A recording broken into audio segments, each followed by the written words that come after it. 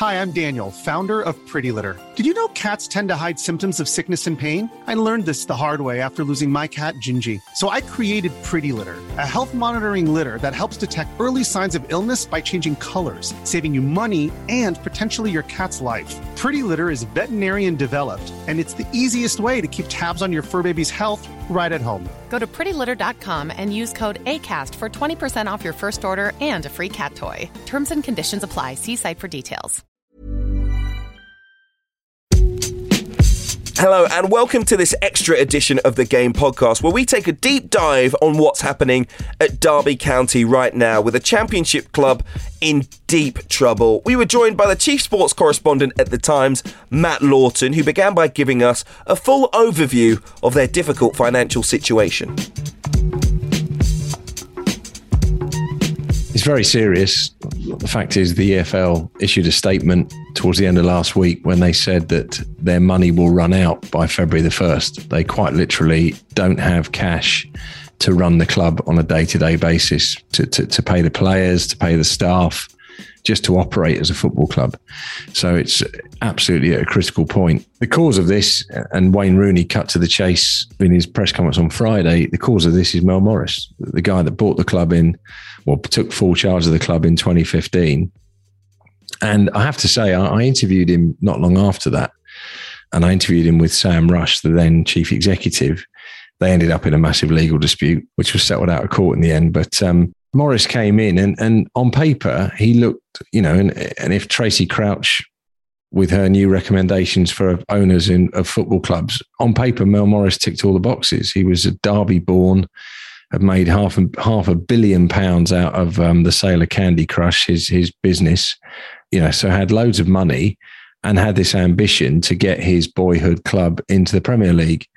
But he overspent. He thought he knew better than everybody else when it came to how to run the club, made some terrible decisions, and they started incurring massive losses.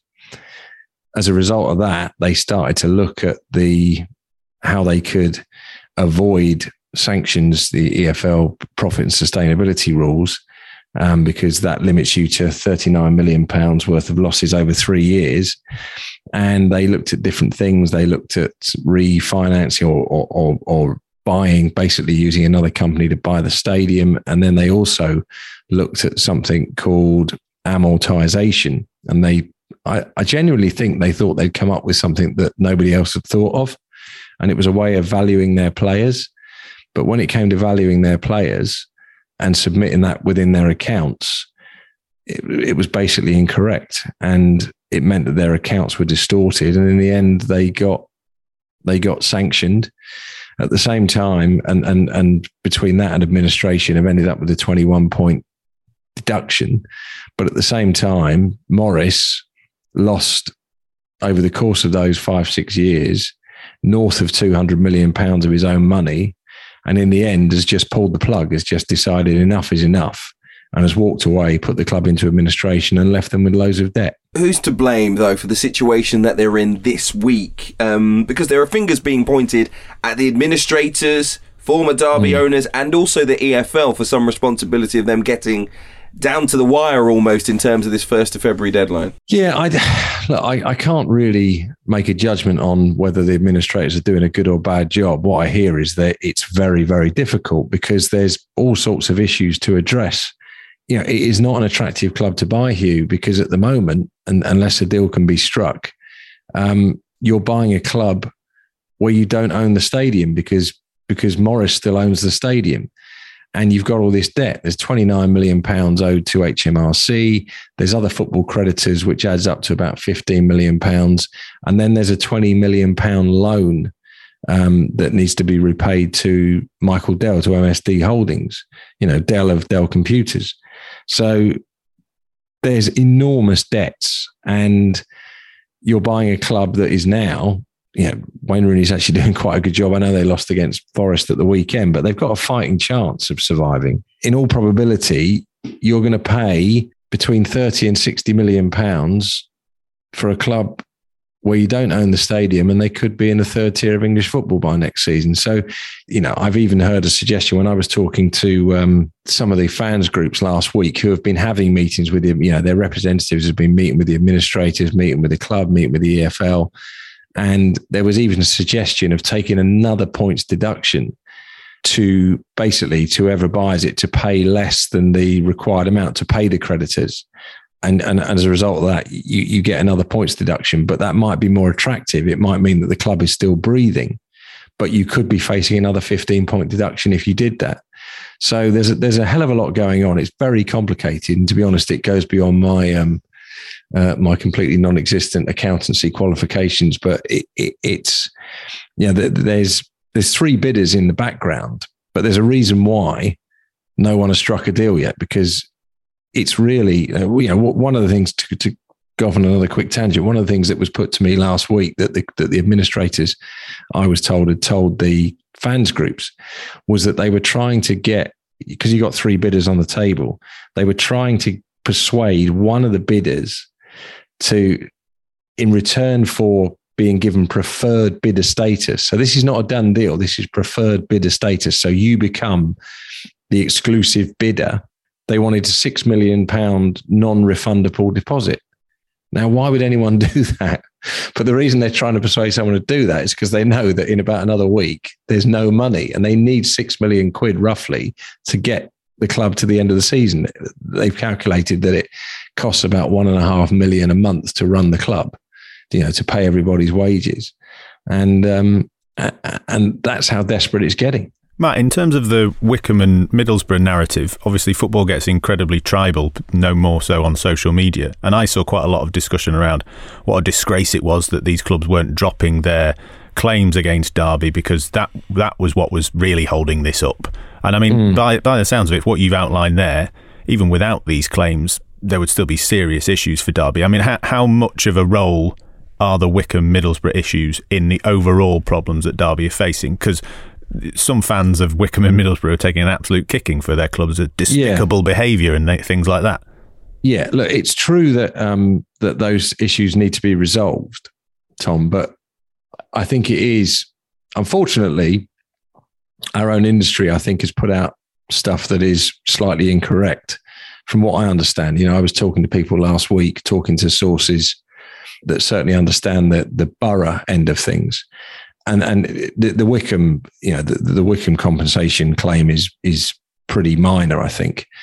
But there have been figures bandied around like 40 million that Borough are supposed to be after. It's much less than that. I think it's 4 or 5 million. And I almost think it's really a point of principle for Steve Gibson. The fact of the matter is he attended. He was watching what was going on, and whether you agree with these financial rules or not, they exist. And his argument is that some clubs are abiding by those rules and some clubs aren't.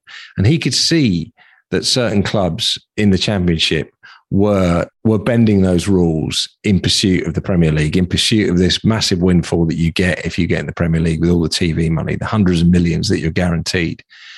And he grew so annoyed by that he actually attended an EFL meeting in March 2019, and he accused them all of cheating. And it was that strong. I think he pointed the finger at a number of clubs and he called them cheats. And he's been fighting this war, if you like, ever since, and fighting this, pursuing this fight for justice, if you like, since then. And he really wants, it's obviously extremely debatable as to whether Middlesbrough would have been promoted in the season. I think it was 2017-18, or was it 2018-19? I'd have to look at the table again. But there was a season when Derby finished 1 point ahead of Middlesbrough and got into the playoffs. And I think Martin Samuel in the Mail wrote a column on this last week, and it was very good because it argued the point that they were on a bit of a bad run at the time. So the idea that Borough would have won the playoffs and secured that £200 million windfall is a stretch. But at the same time, you can see the argument that if a club that wasn't abiding by the rules beat you by 1 point into the playoffs and had that opportunity, that you would feel in some way that you deserved some form of compensation. The thing is, and this is where I think the administrators do have a case to answer, is that I know Steve Gibson did meet the administrators in London last November. And as a follow-up to that, did make an offer, basically gave them a number that he would be prepared to accept. And it was £4 or £5 million. Now, that is not a deal breaker in the grand scheme of things.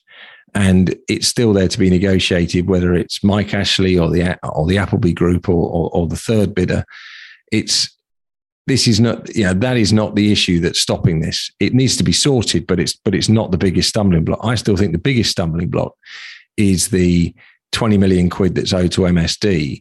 And it's very hard to know whether Morris is still applying any pressure with the administrators, because obviously if a deal isn't struck to cover that debt, when Morris agreed to that loan, when he took that loan, he not only put that £20 million loan against the value of the stadium, but he also provided a personal guarantee. So the issue he will have when basically by doing what he's done, he's tried to wash his hands of the whole thing and not incur any more losses, is MSD will go after him personally.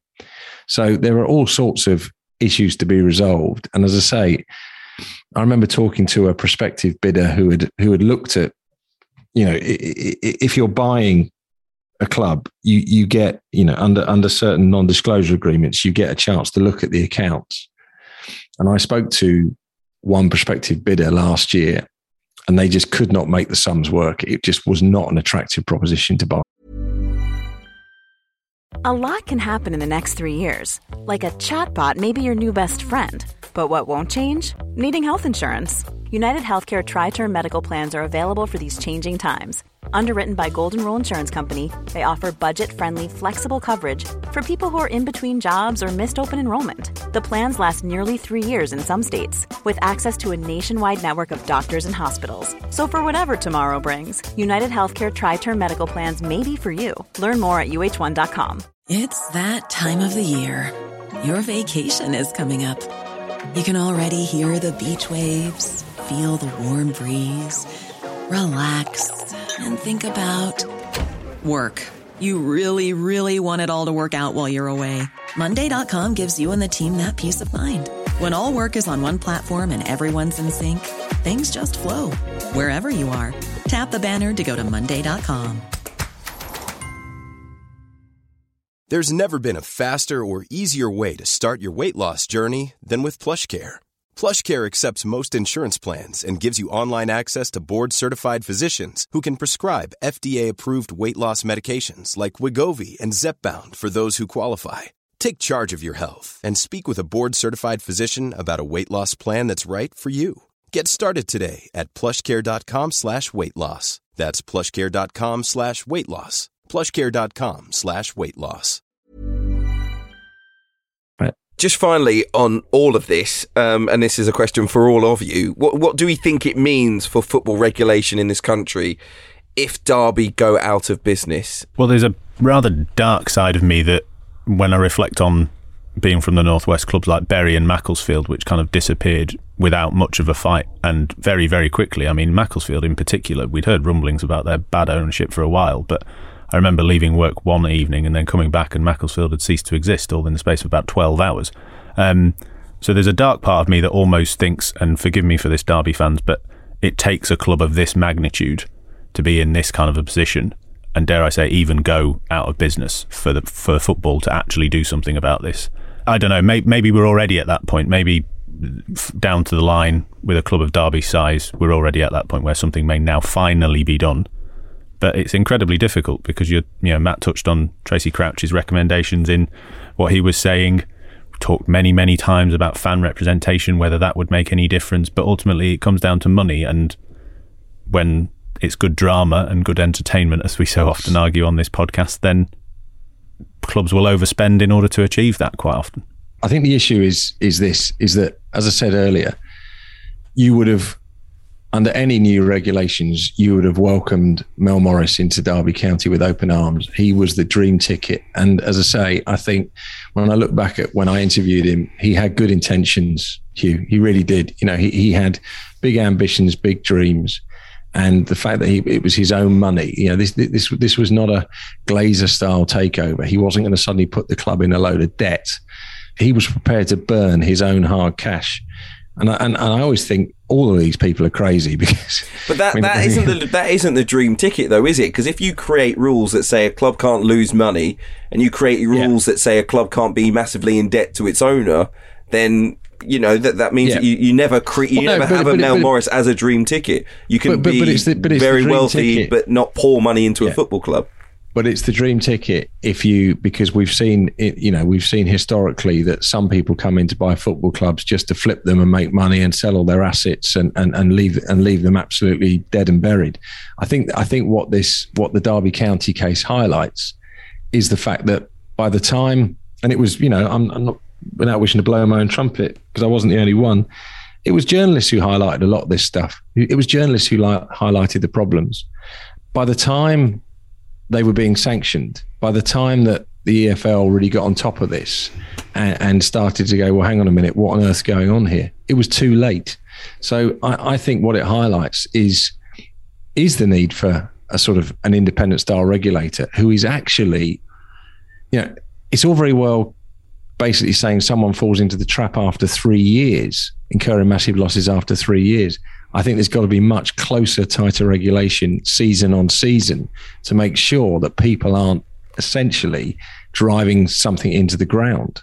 And I think that's the thing. I think there's just got to be much closer attention paid to how much clubs are spending month on month, year on year, to make sure that they're being run correctly and responsibly. So you don't have a situation where a club of this stature is on the brink of extinction. As you've researched this so thoroughly, Matt, I just wondered if you share my, I don't know what I'd call it, dismay at the concept of very heavy points deductions. It's like, you know, someone steals a loaf of bread, so you chop off their left hand, and then they steal a leg of lamb, so you chop off their other hand, and then you chop off their feet, and you think, well, yeah, they still need to eat. So it's like, oh, what more can we throw at this club that might go under? Let's make it even worse for a buyer. Let's make it worse for the fans. No one's really mentioned the fans because it's weird when you talk about finances of a club, you suddenly forget what it might be like if it was your club. If it was your club, it would feel so desperate, and then you just get extra stuff thrown at you, and you're very bottom of it. It's going badly. Oh, we're going to take more points off you just to make sure you get relegated. No one wants to buy you. And in the midst of all that, they're playing well. It's almost like some sort of tragic comedy. I know. I agree. And I think I do. I've always felt there are flaws with the financial rules anyway, because of the fact of the matter is, if you are, no one complained when Blackburn were the richest club and they were spending all the money. No one complained when, you know, I still remember being on holiday in 1996 when I was in Thailand and picked up a copy of the Bangkok Post, and Shearer was 15 million quid. I was like, 15 million pounds on a footballer. It was just absolutely mind blowing. And nobody was complaining then that, as I say, that Sir John Hall was basically outbidding Manchester United for Alan Shearer, and Jack Walker was bankrolling Kenny Dalglish to win the Premier League title. I think if people have got the money, then you know, as I say, that's a broader argument. I agree with you. The problem is, Alison, if you're going to have rules and there's going to be punishments, it would obviously be even more perverse to basically fine them. You know, when they've run out of money, you go, right, you now need to give the EFL another 20 million for breaking the rules. What other punishment can there be? Well, you have to move away from. Surely you have to move away from it being about being punishment centred. It should be about, you know. But then what a rule? No, do you wait for everything to go wrong and then apply punishment? You get in early and make sure it's fit for purpose, the way that you monitor club spending. I think that's the point. I think and we've seen it with Bury and we've seen it with other clubs where basically by the time they reach the point of self-destruction, I remember having a chat with Tracy Crouch about this when we did the interview with Tracy before Christmas in the Times. And she basically said that when you looked at the Berry case, no one really took responsibility for it. Whether it was the FA, the EFL, whoever, you know what I mean? No one was really saying, you know what, we've taken our eye off the ball there. We've allowed that to happen. And I think that's where, and I know there's a lot of opposition to the independent regulator, but somebody has got to take responsibility for monitoring English football clubs. Because, you mentioned there, Alison, about the fans. I was talking to fans groups last week, and I listened in on a forum, and it is, for a lot of people, it's absolutely devastating. This is, some people lives are hard, and Saturday at the game is their highlight of their week. You take that out of their week, that's devastating, and that's why part of that phone in on it was like a Twitter forum on Thursday night. They were talking about mental health, and they were providing phone numbers and places to ring. And that's why when I spoke to Jim Wheeler, the chair of the Rams Trust, that he told me that they were circulating a number of the Samaritans, because for some people this is as good as it gets, is watching their football team on a Saturday, and those people have got to be protected. And this is the whole point that Tracy Crouch has done this report, is because, we all know that football clubs are the absolute heartbeat of some communities, and nobody is keeping an eye on them sufficiently to avoid these kind of problems. Matt, just very quickly, because you reminded me, speaking then about the fans and the forums and the communication with the fans, reading your excellent piece at the weekend about this whole situation. Wayne Rooney is probably the only person in a senior role coming out of this with any credit, isn't he? I mean, from the outside, a former superstar footballer goes into management. It could be all sorts of different things, but this, of all the jobs, is a hell of a job. And as well as Alison says, they're playing quite well on the pitch. In terms of his maturity with dealing with this situation, it's remarkable, isn't it? You know what? I was amazed, and I shouldn't have been that amazed, Tom, because I went to a lunch in Manchester a few years ago. All the correspondents were invited with Rooney when he was Man United captain, and he surprised me then because, crikey, I was covering England when he made his breakthrough, when he made that appearance in Sunderland against Turkey. Sat there in press conferences at different tournaments that he's been at. But I remember being struck in that when we had lunch with him in Manchester, and he was talking about, I won't say which player, but he was talking about a player who had bought a Rolls Royce. And basically, as the captain of the club, the guy was in the reserves at United, and they were playing at Altrincham, which you'll know well, Tom. I can virtually hear the goals going from my house. He said to him, do me a favour, he said, when you go to Altrincham later for the reserve game, don't go in your Rolls Royce. It'll look really rubbish. People are paying like a couple of quid to get in to watch the game, and it'll just look really bad. And the player ignored him. He went to he drove to a reserve game in his Rolls Royce, and Rooney was just like, oh my God, And I was struck by sort of the fact that he'd intervened in that situation as the Man United captain. I thought, blimey, okay. And I know he's not perfect, and he's had his issues, and as England captain as well, and the whole sort of the way it all ended with Southgate and everything. But I have to say, on Friday, I didn't know what to expect, and I didn't know how he would. It was a Zoom call. It was a very unsatisfactory press conference, if you like. But I didn't know how he would handle those difficult questions. And as I say, there was a question much like the question we've just had here, where he was almost given, I think it was by the BBC Radio Derby guy, invited him to have a go at Middlesbrough, Wickham, the EFL, the administrators. And he cut to the chase. He went straight for Morris. And it was pretty brutal, actually, his response. And then he came back to Morris again. And I thought, well, that's a man very much with his own mind, who's worked out for himself what the issue is here. But the bit that really struck me, and it was a question, it was my question just about his, relationship with the fans, and, had he had conversations with the fans, when he revealed he'd actually been given all these guys, the people like Jim Wheeler at Rams Trust and the other supporters groups, he'd given them all his number.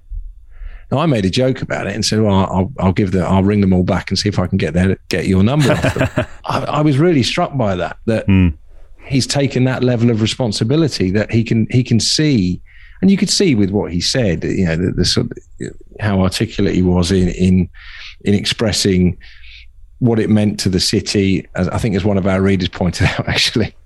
And he was accused of being a pedant on our website, but he did make the point that it's not just the city, the clue's in the name, and it is the whole of Derbyshire that this is affecting. But which is a very good point. It was one of those points I was really annoyed about when I read it on our website. But no, he has taken responsibility. He's trying to do his bit. He cares about the staff. He cares about, he cares that there are people losing their jobs even now, being made redundant because of this situation, because I'm sure the administrators are having to bring people in and just say, look, we just can't, whether it's catering staff or whoever it is, ground staff, and I don't know specifically who's lost their job at the moment, but he just came across as someone who really cares about it, because, he could just, turn up, do his job and think, well, this is not my problem, and go home. And he's obviously made a lot of money and had a very successful career. But I think he's been really affected by it, and that really came across. But we shall see if Wayne Rooney and Derby County can get out of it, and I'm sure we'll be speaking again very soon. Matt Lawton, thank you for joining us on the Game Podcast.